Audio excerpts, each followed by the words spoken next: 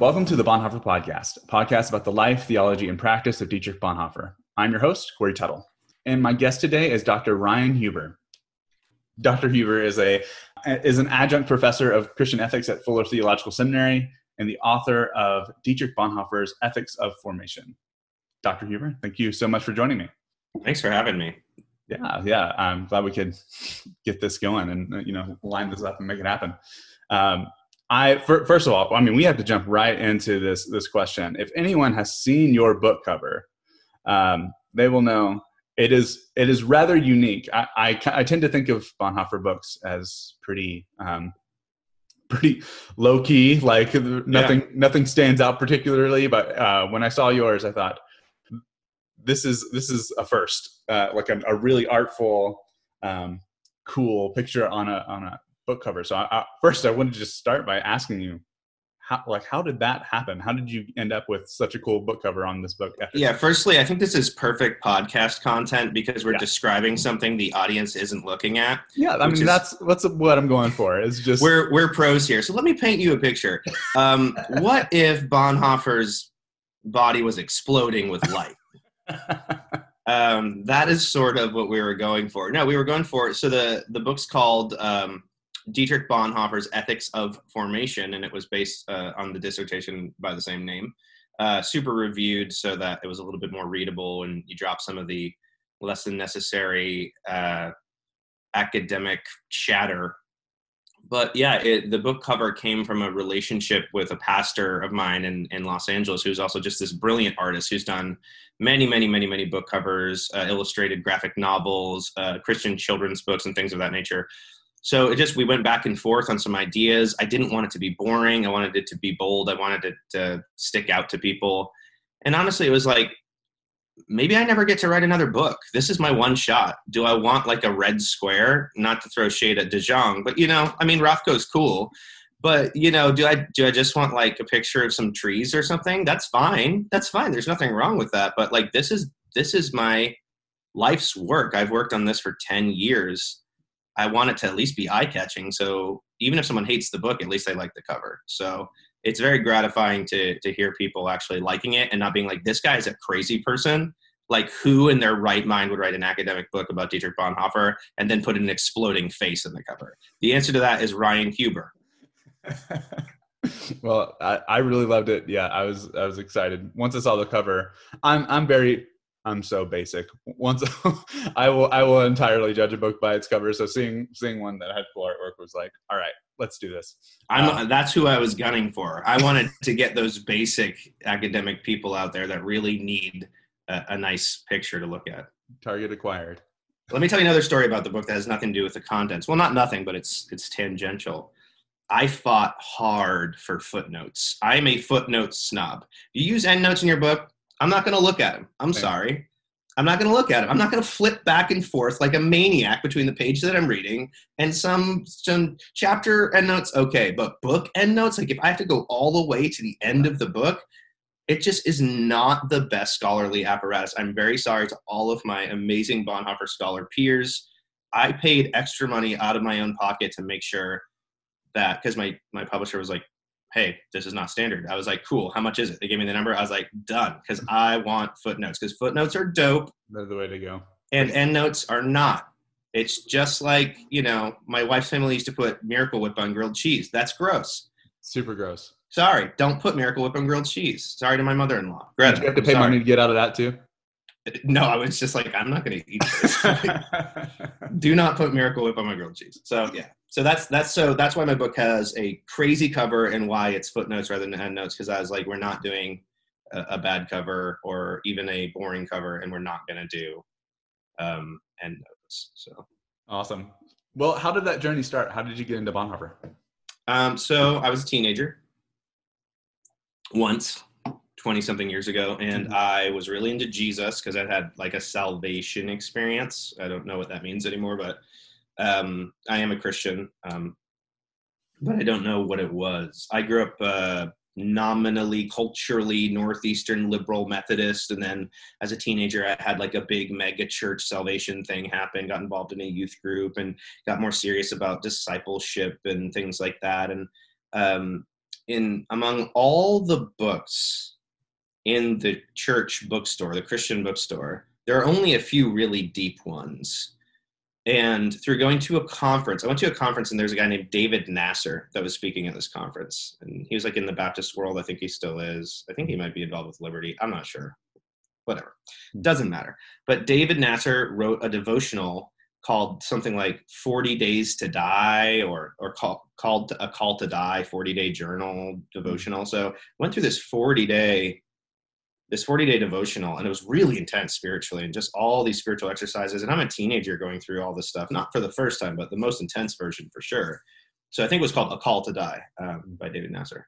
And it was amazing. And in the front of the book was this quote, and it said, when Christ calls a man, he bids him come and die, Dietrich Bonhoeffer. And I was like, who is that? That's hardcore, man. That's the kind of thing I'm looking for. Because I'd seen my friends have emotional experiences, youth group experiences, mountaintop experiences, altar calls. But I was like, that's not what this is. Yeah. And then I was like, oh, this is what this is. And so I was like, who's this Bonhoeffer guy? So, because Nasser had talked about Bonhoeffer a little bit in this devotion. So I go to the church bookstore, Christian bookstore, and I found The Cost of Discipleship by Dietrich Bonhoeffer. And I was like, yes. Like, and unbeknownst to me, this is one of the few really deep works of theology that was on their shelves. And if they had known everything that was in it, they probably wouldn't have even had it on the shelf, because it's like not cookie cutter evangelicalism. But yeah, hardcore discipleship was still sort of part of the menu.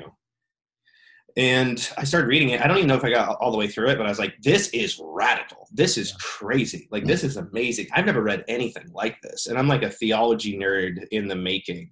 Mm-hmm. And I was like, this is important stuff. So I was kind of on the train from that point. And cool. Discipleship was incredibly important to me from an early age because of that, and went through high school and college and got married and started teaching at a Christian school. And I was really into discipleship. I started getting obsessed with educating for discipleship. Got a master's degrees nights and weekends. This is all in South Florida. And Bonhoeffer kept coming back up. At some point I read Life Together and I was like, yes, this is it. This is it. Every Christian needs to read this book. This is what we're missing. When people talk about buzzword community, like, this is actually the thing. Yeah. So I've got in my tool belt now, I've got some discipleship. I've got some Life Together.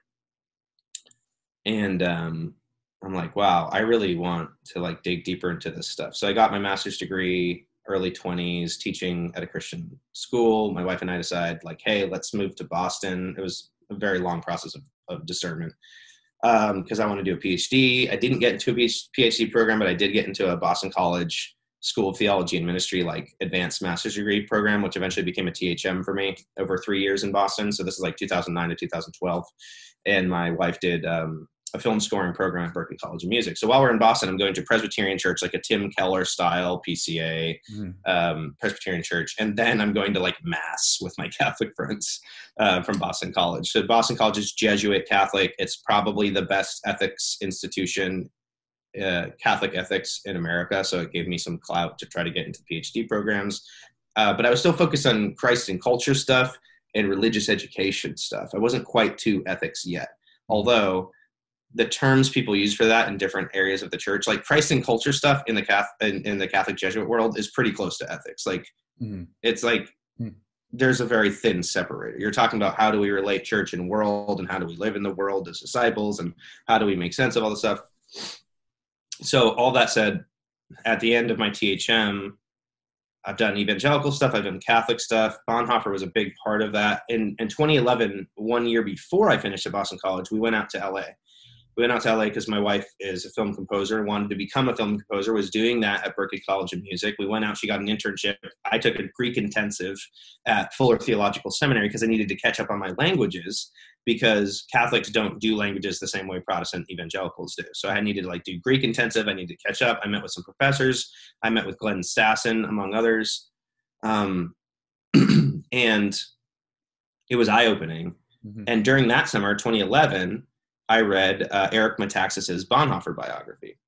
And that kind of reignited my Bonhoeffer stuff. Like it had kind of, it had lain a little dormant because I was so enmeshed in Catholic theology and social teaching and ethics and culture and all that stuff. I was education, all that stuff. So just, I didn't know yet that I was kind of giving myself a basis to write about formation, but I was, or God was, or someone was. And so I read Metaxas's biography and I'm blown away because although it is not an academic text, and although there are certainly ideological lens issues, it was the connective tissue that I needed to put together the life story of Bonhoeffer, because I had read parts of Bethke, and I don't know that Schlingensiepen was out yet. But, I'd read as parts of I Knew Dietrich Bonhoeffer, which is a great little book that came out like very shortly after his death with all these stories from his friends. Mm-hmm. So I read Metaxas, and it just connected so many things for me. I was like, whoa, this is incredible. Not so much Metaxas's book, but like the story, just the story.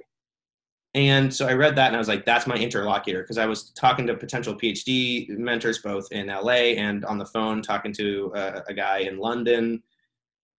And it was just like, this is the guy, this is the person, you have to have a primary interlocutor for most PhD work. You have to be talking to someone who's more established. And Bonhoeffer was my guy. Practical, on the ground, but still deeply intellectual, devoted to Jesus, but like very interesting. You can see some movement over time going from more churchy to kind of more worldly. But then there's like the early stuff that's super academic and philosophical. So I really just started digging in. So when I go back to Boston College for my final year, to get a THM at Boston College, your last semester, you do a thesis, you do a THM thesis. Mm-hmm. And it's got to be good and it's got to be original. It can't just be like, something that everyone said. So I had been digging. And I took a Kierkegaard class and I wrote about Bonhoeffer for my final paper. And I took a Christian political thought class and I wrote about the evolution of Bonhoeffer's pacifism. Past a simple pacifism. I wrote about Bonhoeffer for every single thing I could write about. Mm-hmm. And then I wrote my THM thesis on the Catholic influence on Dietrich Bonhoeffer, which I had a chapter on Augustine and Aquinas. I had a chapter on Thomas à Kempis and the Imitatio.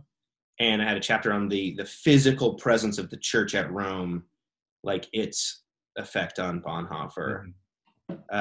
I should probably go back someday and like rewrite that better and then like try to put it out as a little booklet for like, hey, are you Catholic? Do you like Dietrich Bonhoeffer? Here's some stuff. And then I can include the virtue ethics stuff that's in the final chapter of the book we're discussing. So That's a good idea. I'm going to write that down. Thank you for that, Corey. Yeah, you're welcome, man. I that's why I'm here.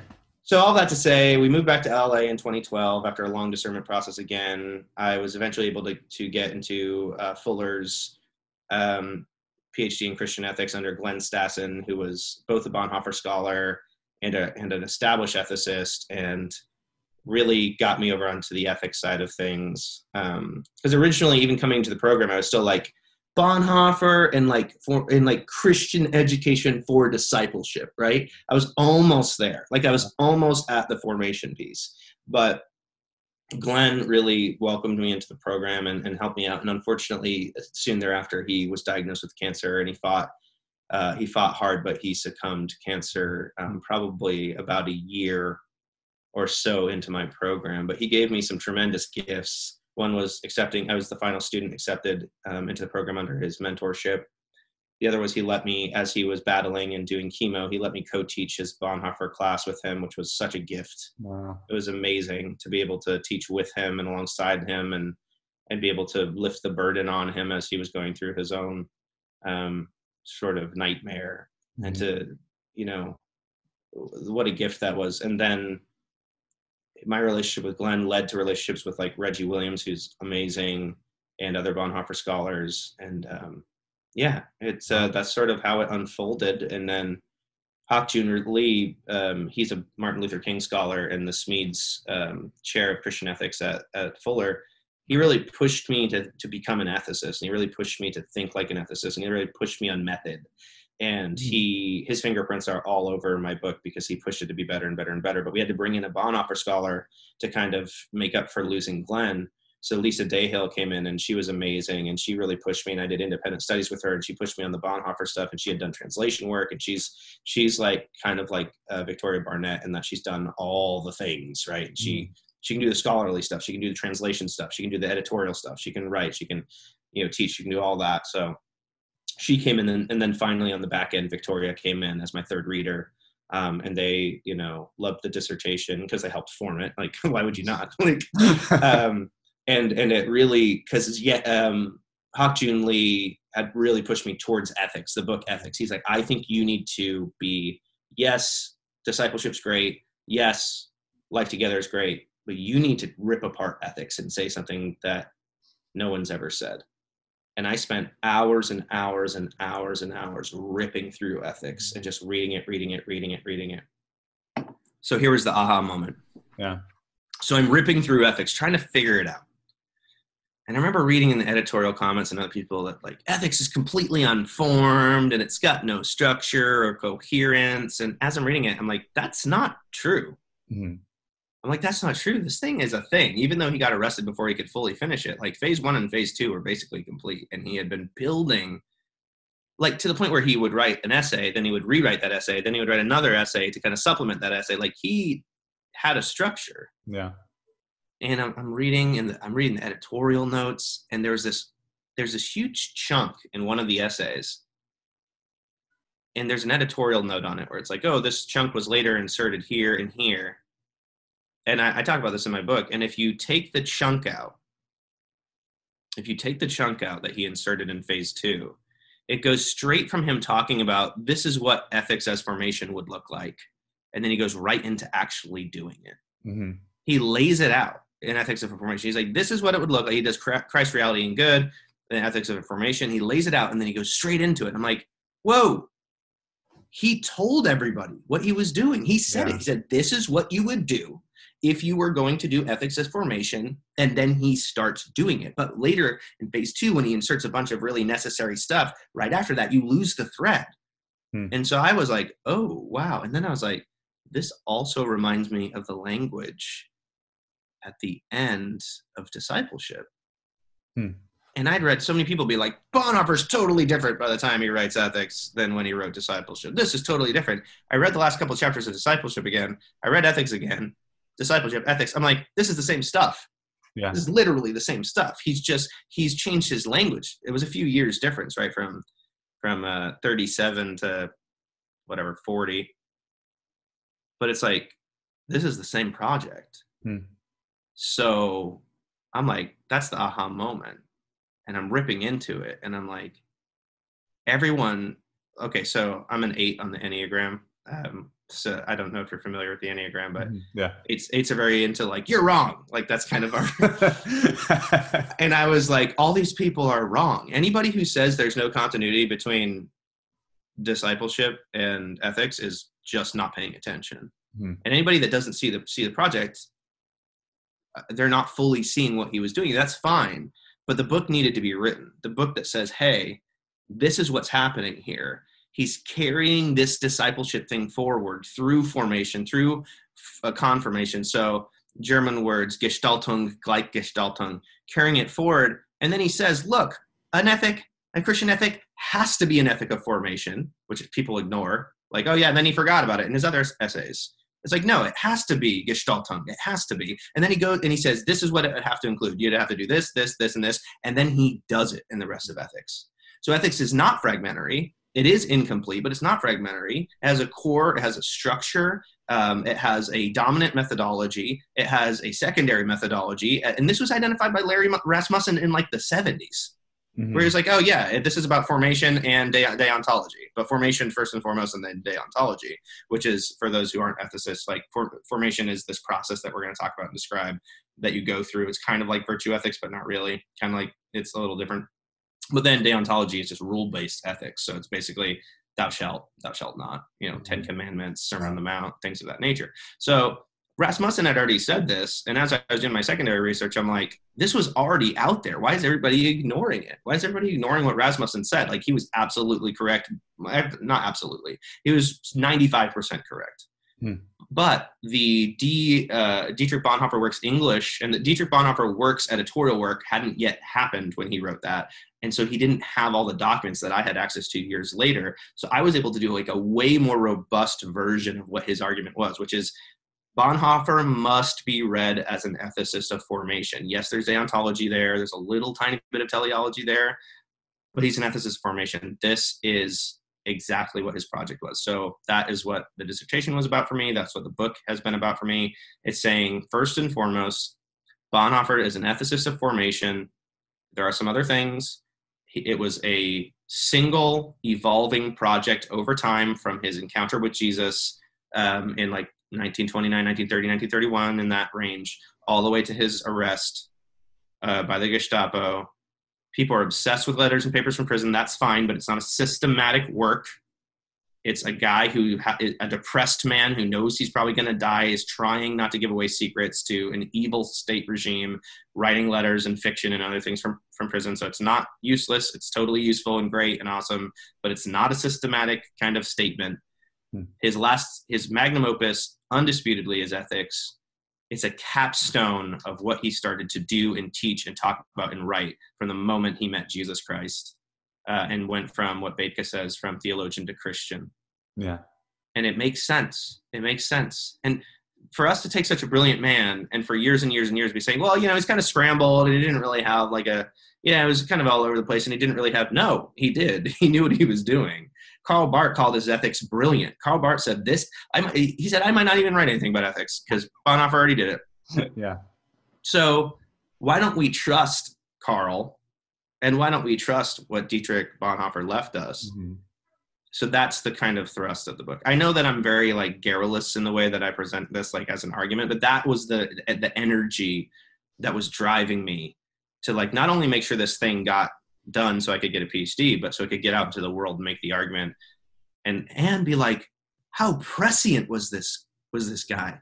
He's doing something like the rebirth of virtue and character ethics decades before anybody starts doing it. Alistair MacIntyre and all of his disciples and Stanley Hauerwas and Glenn Stass and David Gushee. There's a reason David Gushee likes my book so much, because he loves Bonhoeffer and he loves character ethics. Mm-hmm. And Bonhoeffer called it. He called it before the rebirth even happened, because there are real serious problems with the way we were doing ethics in modernity, with what some people would call Kantian liberalism.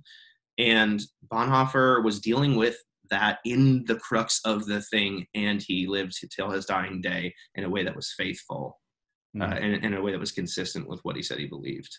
So that's my rant. I'm sure you have more questions, but that's how I got into it. I'm here to hear from you. No worries at all. I wanted to backtrack a little bit. You said that ethics is his magnum opus. Yeah. And I guess I'm wondering, I haven't interviewed anyone who has specifically worked on ethics. Isn't that weird? Just pause. How many people have you interviewed?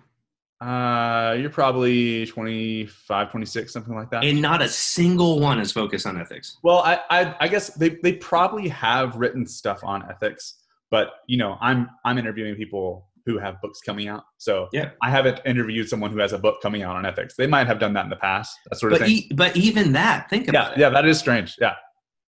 It's like Karl Barth. Okay, let's just say this. Give me this point. Karl Barth's the most important theologian of the 20th century. For sure.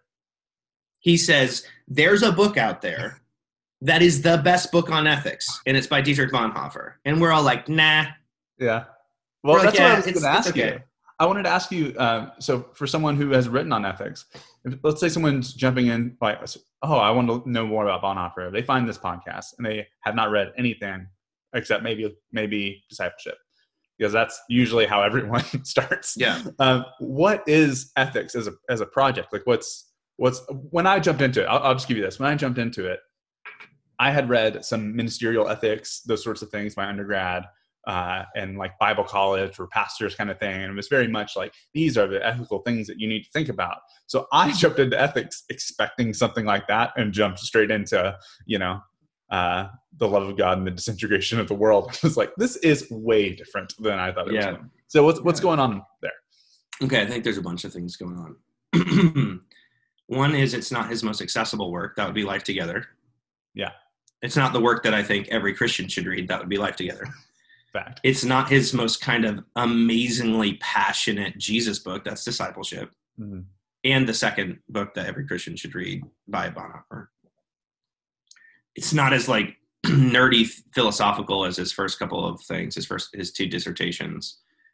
So that crowd isn't as interested. Like if you're like into Martin Heidegger, then you want to read volumes 1 and 2 of Dietrich Bonhoeffer works, right? So Sanctorum Communio. I always mix that up, Communio Sanctorum or Sanctorum Communio. I'm going to go with Sanctorum Communio. I'm probably wrong. It's Latin, so you can kind of fudge it. Yeah. I just forgot my declensions, my Latin declensions, because it's been 10 years since I went to BC. And then not being in time, but what is it? What, the Heidegger? Oh, act and being.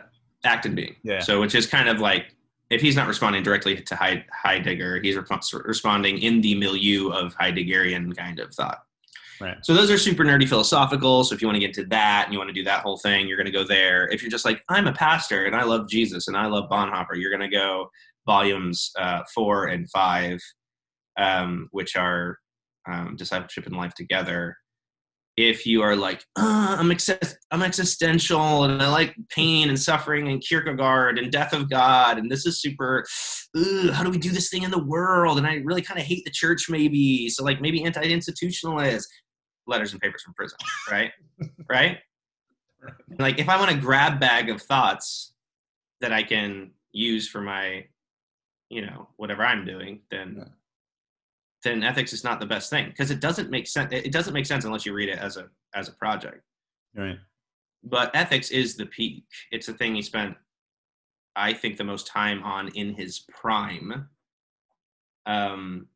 It's mature Bonhoeffer. It's Bonhoeffer taking the things he wrote in Discipleship and Life Together and combating the worldly situation he was in.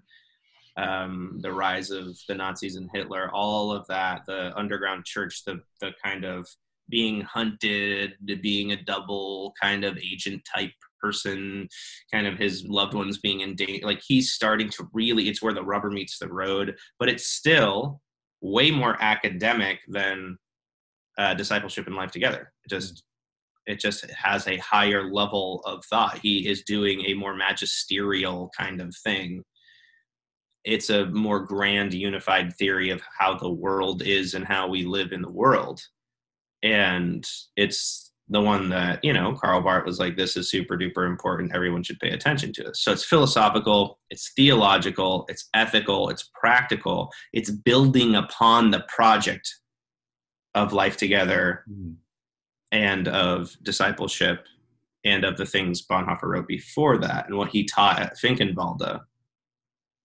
And I just think it's the purest distillation of his mature thought in systematic form. So it's the most complete statement you're going to get of mature Bonhoeffer's thoughts about how Christians ought to live in the world.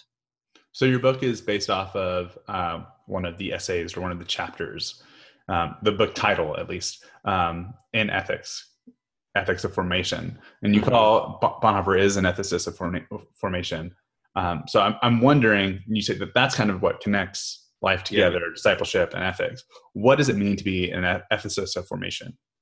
Yeah, so it's based on the essay, which was meant to be the second essay probably in ethics, which is Ethics as Formation. I decided to change it to Ethics of Formation just as my project, just for a couple different reasons, which are probably too minutia laden for us to get into. But Christ, reality, and good, he lays out kind of the basic presuppositions he has about who Jesus Christ is and what reality is and what good is and how we would even talk about these things. He's kind of doing like a theological foundation. And then in Ethics as Formation, he says, this is how ethics should be done. This is how it should be done. If you're going to do Christian ethics, especially, and he's taking some cues from Barth, Barth's like, you can't talk about a God. You have to talk about specific gods. Like, this is the Christian God, right? It's not just like some unmoved mover. There is a specific God that has revealed God's self. So Bonhoeffer's being like, you can't just do ethics, which he was early to that game, because every postmodern scholar would be like, well, you have to do a certain kind of ethics because you have to admit what perspective you're coming from, right? Are you doing Islamic ethics? Like, are you doing atheistic you're doing vegan ethics? What are you doing, right? So he says, if you're going to do Christian ethics, It can't be in rules and principles. That's not now those are fine, but that's not our ultimate methodological ground. That's not the center of the project. Christian ethics is doing ethics on the basis of the person of Jesus Christ. Now that seems like duh, right? Right. But nobody does that. Yeah. People like the teachings of Jesus. They like the commands of God. They like the, love commandment. They like to interpret 1,000 different ways what love is. People want to do teleological kingdom kind of how do we make the kingdom come, man? And those are all great, and there's a place for them. Bonhoeffer's like, it's the person of Jesus Christ, the God man, the God person, the person who united the reality of the world and the reality of God into one perfect reality through his, and this is something I coined, the Christological triad, right? Yeah. Of incarnation, crucifixion, and resurrection. That is all over. That was a key, Corey, to the linking, even though the Gleichgestaltung, even though confirmation and formation are at the end of discipleship, the Christological triad is all over it. Like, yeah. I got the numbers. It's hundreds and hundreds of mentions of those kinds of things. And then they're in the beginning of ethics. So clearly his project in discipleship and then life together is kind of like, this is how this would practically go down in a community, is intimately linked to his project in ethics. It is about human beings in community following Jesus, but more than that, being formed by Jesus through movements of incarnation, crucifixion, and resurrection. So ethics as formation is doing ethics as a Christian with the presupposition that we ought to be following Jesus in such a way that we're being conformed to the image of Jesus Christ through these rhythms, these Christological triad rhythms, that it's Christological, that we're being formed by that logos, we're being formed by that image, we're being formed by that gestalt, that form, and that the place where this happens for the most part is in the body of Jesus Christ, which is the church community, right? So it's people in the body of Christ identifying with and being formed according to the image, the person, the present reality, the form of Jesus Christ. Now, this happens through things like confession, things like relationship, things like service, things like reading the Word of God out loud to oneself and others and in the quiet. Humanism, conversation, music is huge. There's all these things that we can do because this is the human being per se. This is the human being. This is, to coin, a cheesy Christian song, a new way to be human, right? This is the second Adam. We are all going to be, to the extent that we are conformed to this person, we are going to be made like this person. And so that is ethics as formation. And it has that's not everything, because I had to write a whole book about it, but it has some characteristics that are similar to character ethics, which came out of the Protestant kind of camp, and virtue ethics, which came out of the Thomistic Catholic camp, of like a process over time of the person becoming a certain kind of person through relationships, habits, mysterious forces, graces, or whatever you want to call it, the work of the Holy Spirit, Christians would call it. Stories, narratives, as Hauerwas points out, were formed over time. Ethics, I'm going to swear, so you can bleep this if you want. It's all good. So fighter pilots say that when the shit hits the fan, you don't rise to the occasion, you default to your training. Yeah. People don't suddenly become ethical exemplars when the chips are down, when the Nazis take over. Why did so many people just fall in line behind the Nazis? They were formed that way. Cultural liturgies, as James K.A. Smith would say. They were made that way. They were ready to follow the Nazis. They were formed to follow the Nazis. The things that made them who they were far more German than Christian. Far more Deutsche than Christen. That is what they were ready to do. That was their training. And in the same way, Christians who worship any political leader, any political party, they are going to take on the characteristics of that process of formation more than their formation as followers of Jesus Christ. Mm-hmm. So, and we see that. We see that in the world. Yeah. If I'm more of an American than a Christian, that's what I'm going to default to when weird stuff happens. That's just how it's going to go. If I'm more of a, even let's say if I'm more of a social justice warrior than a Christian, I'm going to default to that. And maybe there's some overlap. There probably is. But if I have to choose, I'm going to choose the thing that I've been formed in, even if I say otherwise, even if I say I'm a Christian first, but then I'm storming the Capitol. Okay, that doesn't seem like a super Jesus-y thing to do. Maybe you're more a storming the Capitol person than you are a Christian. Mm-hmm. But that doesn't happen because you have a list of rules on your wall that you go, okay, this is the list I'm going to follow today. That happens because you undergo a process over time. That's the end of that rant. That's great. I really enjoyed that section of your book. It's kind of the thing that stuck out for Bonhoeffer. Like I did my thesis on autonomy, and I kind of see a lot of Bonhoeffer's work as pulling against that, as it being surrendering autonomy to obey the will of God.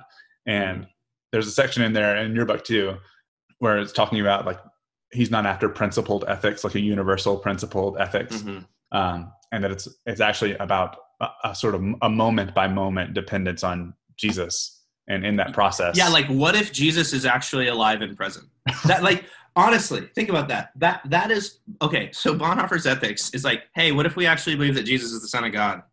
Yeah. What if we believe that he's actually alive and present in our lives? And people are like, oh, and it's like, that's what it means to be a Christian. Mm-hmm. So if you're going to do Christian ethics, if you're embarrassed of the Christian part, then sure, go with your rules and your principles and your, okay, fantastic. Great system, bro. That's fantastic.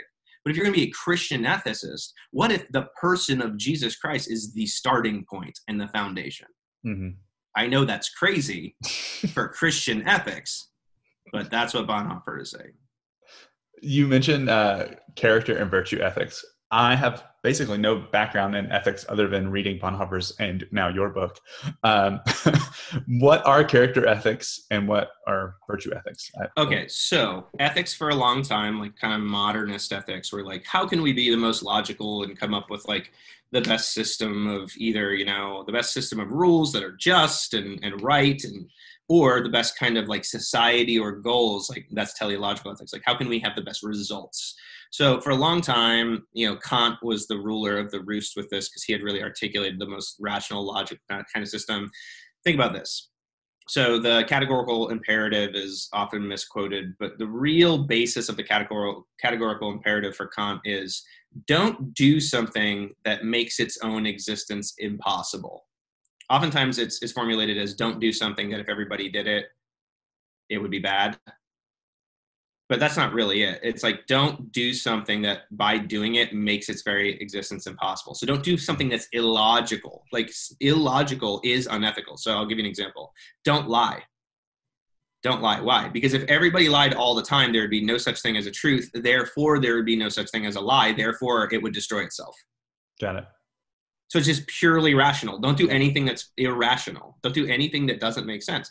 But this became a very individual, a very propositional, a very atomistic, a very, hey, look, I'm just telling you what's rational, what's logical. It's like, yeah, but you have slaves. So not sure you're really living that out. Right. No. But listen, I've got access to pure reason, and then everyone has access to pure reason or claims that they do, and they're all ignoring their perspective and their location and their identity and their biases and their loyalties and all that hidden stuff because we're all pretending to be scientists. Because remember, that was modernity. Science was really great, and we're saving lives and also nuclear bombs. But we were, doing all this sciencey stuff. So everyone wanted to be a scientist. So ethics became a science, kind of. Mm-hmm. Of like, let me propositionally build this argument. And virtue ethics and character ethics are a response to that individual, principle-based, rational, universal, modernist, logical. I pretend like, so Stanley Hauerwas captures this perfectly where he says, this kind of ethics is kind of what he calls Kantian liberal ethics, is the story that we have no story. Mm-hmm. It's the story that we have no story, right? It's the person pretending they come from nowhere, they speak no language, they have no priors, they have no ideological lens. I'm just telling you just the facts, ma'am. Mm-hmm. Just the facts. That's a fiction. Yeah, for sure. That's a fiction. That person doesn't exist. Mm-hmm. There is no tabula rasa. There is no blank slate. We're all people. We all already have things baked in. We need to, as postmodernity argues against modernity, we need to acknowledge those things, put them on the table, and then we can have an honest conversation about what we're doing. Yeah. So Alistair McIntyre, brilliant guy, wrote After Virtue and then Whose Justice, Which Rationality. Highly, highly, highly recommend. He's deconstructing this whole we're just kind of doing logical things here with ethics. No, you're borrowing from systems that you don't acknowledge the coherence of, and you're building some sort of messed up mosaic of ethics that makes no sense. Everybody's this weird Frankenstein Picasso sewn together. People are like, I really care about justice. And it's yeah, also your phone was made by a slave. So maybe you should think about that, you jerk. So everybody's got these weird things that we say we believe, and we're not consistent, and we're not coherent, and we don't have a system. And McIntyre's we need to return to some sort of coherent tradition that comes from a place and a time, and has mentors, and has history, and carries doctrine through. Whatever it is, you need to have a coherent kind of home. Then we can adjudicate systems versus systems, traditions versus traditions, communities versus communities. But for us just to piece it together, we're all just kind of freakishly unethical people walking around pretending that we have. If someone's I just follow my heart, it's okay, you're a monster. You're a monster, because pedophiles just follow their heart. What say you about that?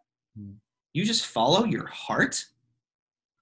That makes no sense. And so character ethics and virtue ethics is Thomistic, it's McIntyrean, it's coming out of push, and then character ethics is more of a Protestant kind of, let's take that and soften it up a little bit and add a lot of Bible-iness, and kind of we're more concerned with the formation of character and what is character. Virtue ethics is a little Aristotelian. Sometimes it has some stuff. So Howard Ross was hey guys, love this whole virtue ethics thing you're doing, but you're borrowing from Greek barbarians who love to murder each other. And that's not explicitly Christian. Even though St. Thomas is dope, he's baptizing Aristotle. Aristotle has he's problematic, as the kids say, right?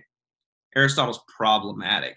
Kind of hates women, loves war a little bit, and he's got some cool virtues, but he's not Jesus. What are we doing? Let's just do a Jesus-based version of this. Let's talk about kind of what are Christian virtues or characters that we want. Let's talk about the Christian narrative and what forms it. So Howard Ross is narrative and community and mentors, and this is how it works. And then people like Stassen and Gushy are being even more explicit about the role of the kingdom and the Sermon on the Mount and the teachings and the words of Jesus. And I'm for it. I'm all for it. But I think the person of Jesus is logically prior to the teaching of Jesus. Now, we might meet Jesus in his teaching, in his word, right? I love the Bible. And that's how we encounter Christ. But Jesus forms us, not the Bible. Biblicism is not tenable, in my opinion. Of what is your faith? My faith is not in the Bible. I love the Bible. That's one of the ways I encounter the living God. But it's not the only way. The present Christ is my Savior, not the English translation of my Bible, right? And so let's get to the good stuff. Do we read the Bible? Yes. Do we do spiritual disciplines? Yes. Do we confess? Yes. Are we in community? Yes. Communion, baptism, boom, boom. Identification with the body of Christ. Let's do this. Let's serve the world. Let's be the church for the world. But what is the power? What is driving this? What is forming us? The person, the incarnate, crucified, resurrected, glorified Jesus, the God who made the reality of the world and the reality of God one thing. The human being who did that. The God human, the God man, right? That is the ground of ethics of formation. Not, no matter how much I love the Sermon on the Mount, the Sermon on the Mount. Not a narrative. Narratives are important. They have a place. Not a rule. Love the 10 Commandments. If everyone obeyed the 10 Commandments, we'd have great societies. And we don't, and that's why our societies suck. So love the rules, love the laws, love the narratives, love the word. They are not the foundation of doing ethics for me, and they weren't for Bonhoeffer either. The present reality of the person of Jesus Christ being instantiated, manifested through the power of the Holy Spirit in our lives. That's important. What Jesus accomplished objectively, the Holy Spirit accomplishes subjectively. Right? That's sanctification. Yeah. So that's the basis of, hey, and how about this? How many Christian ethics has anybody ever read and been like, this is soaked in grace? This is soaked in grace. It doesn't happen that often. Ethicists tend to be judgmental people, guys. Ethicists tend to be people who like to tell people they're wrong. I'm one of them. We like to do the rule thing. We like to do this is justice. I'm going to sign a statement of how bad this is. They're all Enneagram 8s. I don't know, maybe. If our theology is soaked in grace and our Jesus is soaked in grace, why isn't our ethics soaked in grace? One of the things that puts Bonhoeffer's ethics way above everybody else for me, I will die on this hill, is that his presupposition of doing ethics is that we are all already blood-handed sinners who cannot save ourselves, who need the grace of Jesus Christ as the basis for doing the Christian life. Which means trying to figure out how to be perfect is off the table. Trying to figure out how to get every single thing right is off the table. We're too finite for that. We can't even see. We can't even see how our actions are going to play out through history. Bonhoeffer called that the fog of history. That's why you can't do teleological ethics, because at what point do you stop and adjudicate it? At what point do you stop and go, this was good or this was bad? You can just keep on going down the line of history and say, oh, well, now that's bad. Oh, well, oh no, now that good thing happened, so it's good now. There's a story at the end of the movie, Charlie Wilson's War, about this, that the character Gust, who's played by Philip Seymour Hoffman, may he rest in peace. He's telling a story about the old man and the horse. Have you heard this story? I've seen the movie and I loved it, but I haven't seen it in I don't know, since it came out. So maybe it's the final scene. They're celebrating beating the Russians through funding the Mujahideen in Afghanistan. They're super excited. And Gust is this old hand CIA agent, and he's talking to Tom Hanks's character, Charlie Wilson, the congressman who helped make it happen. And Charlie's having a drink, celebrating, and Gus is like, I don't know, man. This isn't gonna. I don't think this is gonna end very well. We got to start building roads and schools, man. And Charlie Wilson's like, we got the Russians out. We got the Soviets out. What are you talking about? He's like, you ever hear the story of the old man and the horse? And Tom Hanks' character, Charlie Wilson's like, no, tell me. And he goes, there's a Chinese village, and there was an old sage. And there's a little boy in that village, and he gets a horse. And the village says, well, isn't that great? And the old man says, we'll see. And then a couple years later, the boy falls off the horse and breaks his leg. Horrific. And the villagers say, oh, isn't that so sad? Isn't that so bad? Isn't that terrible? The old man says, we'll see. And then there's a war with a neighboring village, and all the young men have to go off to war, but not the one that fell off the horse with a broken leg. And the villagers say, oh, isn't that so great that he doesn't have to go off to war? And the old man says, we'll see. And that's the problem with judging your actions in history based upon their results. That's a problem with teleological ethics, is we'll see. Hey, it turned out great for now. Or how about the day Bonhoeffer got executed? Oh man, you really messed up by opposing the Nazis. You got killed. They won. We'll see. Yeah. We'll see. Yeah, that's the problem with teleological ethics. And that's the problem with ethics where you're trying to judge things by rules, and is that there are these nitty-gritty problems, and all ethics have problems. I'm not pretending that ethics of formation doesn't have its own problems, but if I'm going to ride or die with a system of ethics as a Christian, it's going to be as closely related to the person of Jesus Christ as possible, as closely related to the work of the Holy Spirit as possible, as closely related to a one world view in which God is actually in charge and God is actually God, as close as possible to the grace that I have experienced in my personal relationship with Jesus. That is going to be the basis. If your ethics is graceless, if it doesn't presume sinfulness in grace, if you're I'll have to be perfect, so we can't really go to war at all because we're all perfect. What if your whole village is getting slaughtered? You can't pick up, a weapon and defend your wife and kids. Even Gandhi said if someone came into his house with a gun, he would try to disarm the guy. What's wrong with you? Yeah. When people put principles above people, they're doing it for twisted logical reasons because they have to, because their system says it, not because that makes any sense whatsoever. He who knew no sin became sin, that we might become the righteousness of God. Jesus Christ became sin. The least we can do is acknowledge that we're already sinners and fall upon the grace of God and say, I am willing to risk guilt in order to follow Jesus, in being responsible, in taking up Stelver Trayton, vicarious responsibility for others. Or Reggie Williams puts it better. It's like this empathic resistance on the part of the other. Mm-hmm. Let's take responsibility in following Jesus rather than going to our rule sheet and seeing if it makes sense with our ethical calculus. This is a more human way to do ethics. I guess that's the point of that rant. So something I really loved about your book is that it involves a lot of biographical information. I think that's where, of course, where Bonhoeffer sticks out, is that he has. I am a sucker for context. Yeah, exactly. I love context. The fact that he writes those things in that context that he's living in is the thing that makes Bonhoeffer so interesting for me, and I'm sure for so many others. So I was wondering if you could maybe unpack a little bit about how did these ethics of formation play out practically in his life? Like, where do we see that kind of shape his? Specifically, one of the sections I really loved was your section on friendship. Yeah. I haven't read anyone writing on Bonhoeffer friendship. Yeah, so my first chapter that I was able to get published through the friendship of Jens Zimmerman was in a book on Marilyn Robinson and Dietrich Bonhoeffer. And the chapter that I wrote while I was under the direction of Lisa Dayhill, we were able to make it into a shorter book chapter on this subject.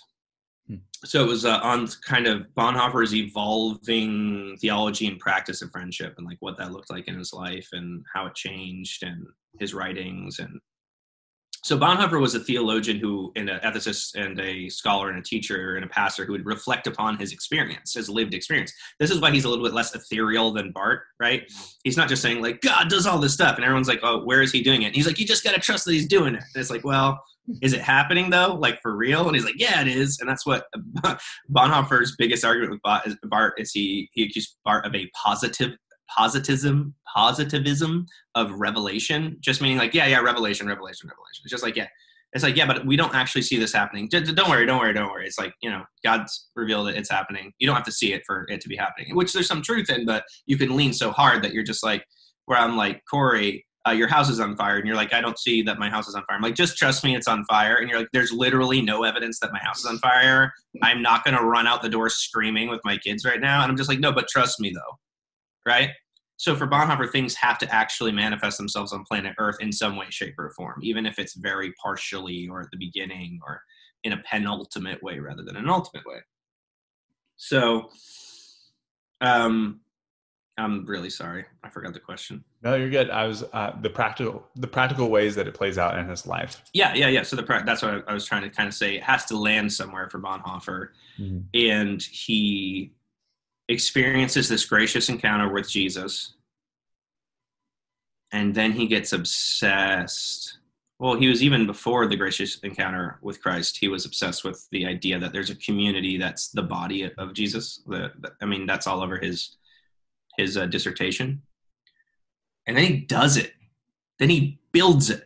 Yeah. First in Berlin as a lecturer and as like teaching these dirty little boys their confirmation, like they're like working class, like wild and crazy kids, and he's doing that, and he's doing some preaching, and he's doing all this stuff, and he's doing some ecumenical peace stuff. He's starting to build this community, which would be called later be called the Bonhoeffer Circle, right?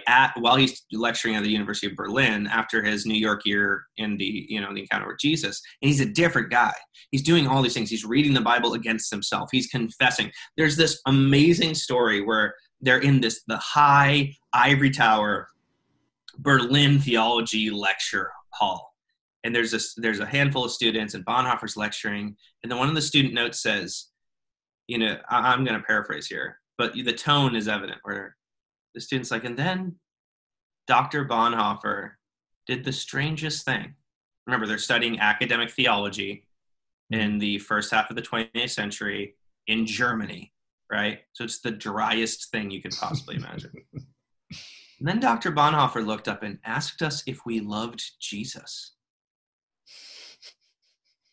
Can you imagine? Can you imagine being in that class and being like, oh, yes, theology. Yes, this is how God does, things. And if God exists, who's sure? Blah, blah, blah. This is the Bible. We're all scientists here. And then Bonhoeffer looks at him and says, do you love Jesus? Like, imagine that. Yeah. And then he became this amazingly popular lecturer. And people are like, you got to take this guy. He's actually talking about Jesus. It's weird. Yeah. It's crazy. Like, he was taking academic theology seriously and Jesus Christ seriously. And he took it so seriously, and you see this in discipleship, and you see it way even more in Life Together, that the primary way that God manifests his will on planet Earth, the primary way that the presence and reality and person of Jesus Christ are manifested on planet Earth is through the body of Jesus Christ. What was true of the earthly body of Jesus of Nazareth, according to Scripture, is transferred to his community post-resurrection in the book of Acts. This is initiated in the life of a person by baptism, and it is refreshed by the Eucharist or the Lord's table or the Lord's Supper or communion. We are the body of Christ. He takes this very seriously. And that's what Finkenwalde is about. That's what the underground Confessing Church Seminary is about. Taking very seriously that in a real way, not in a perfectly logical way, but in a real way, not in a literal way, but in a very, very close to that way, the presence of Jesus Christ and the formation of Jesus Christ on planet Earth is taking place in the body, the community of Jesus Christ. And if you want to know what that looks like, you read Discipleship and Life Together. Yeah. I'm not going to defend that. I think he makes a good enough argument in both of those books to be like, although this is totally imperfect, this is true. If you're going to be a Christian, this is what's happening. That doesn't discount God from working in other ways, the Holy Spirit through societies, blah, blah, blah. That's fine. We can talk about that at some other time. But all that saying, Bonhoeffer takes it really seriously that this happens in community. Mm-hmm. But he is into concreteness. And if we in the 21st century know anything, it's that you can throw the word community around without it really meaning anything. Right? Yeah. You can ask 100 different people what community means. They're like, it's this, it's that, it's this, it's that. So Bonhoeffer gets more and more specific about community looks like this. Brotherhood looks like this. Friendship, Freundschaft. So it's Gemeinschaft, community. Bruderschaft, brotherhood, because he was with brothers, literally. He's not excluding females. There are no females at the Confessing Church Seminary at the time. Mm-hmm. And then Freundschaft, which is friendship. That is the most concrete manifestation of Christian community, of the body of Christ, of the presence of Jesus. You confess to your friend. You encourage your friend. You weep with your friend. You read scripture to your friend. You sing with your friend. Your friend is the most concrete manifestation of community and therefore of the presence of Jesus in your life. Friendship is absolutely critical for Christians who want to follow Jesus. Awesome. Well, I have one last question for you. I ask every person who comes on the podcast. It's a little game of Desert Island. Okay. So the idea is you get one book by Bonhoeffer and one book about Bonhoeffer. It could be a theological work. It could be biographical work, anything. What two books are you going with? Okay. So you're on Desert Island, so you want a lot of content. Right. So everybody says Baca's biography. For sure. Because it's good. It's good and it's long. So yeah. Takes you longer to get through it. You're going to reread it a lot. So I'd say, so that's a book about Bonhoeffer, obviously, right? Yeah. I mean, that's a boring answer, but it's probably the right answer, if there ever was a right answer. I've thought about banning it because it's 90, yeah. So let's put that on the shelf, right? Okay. Let's just say, okay, of course, that's the answer. Yeah. You from now on, just be like, other than. Yeah. The thing everyone that's the Sunday school answer is like Jesus. Yeah. It's like Becca. Becca. So there's a lot of good ones. I think Reggie's book is really good. It is. It's not long, so you would reread it a lot. Yeah. It's good though. It's a really good one. I'm gonna say this because it's like the hipster one.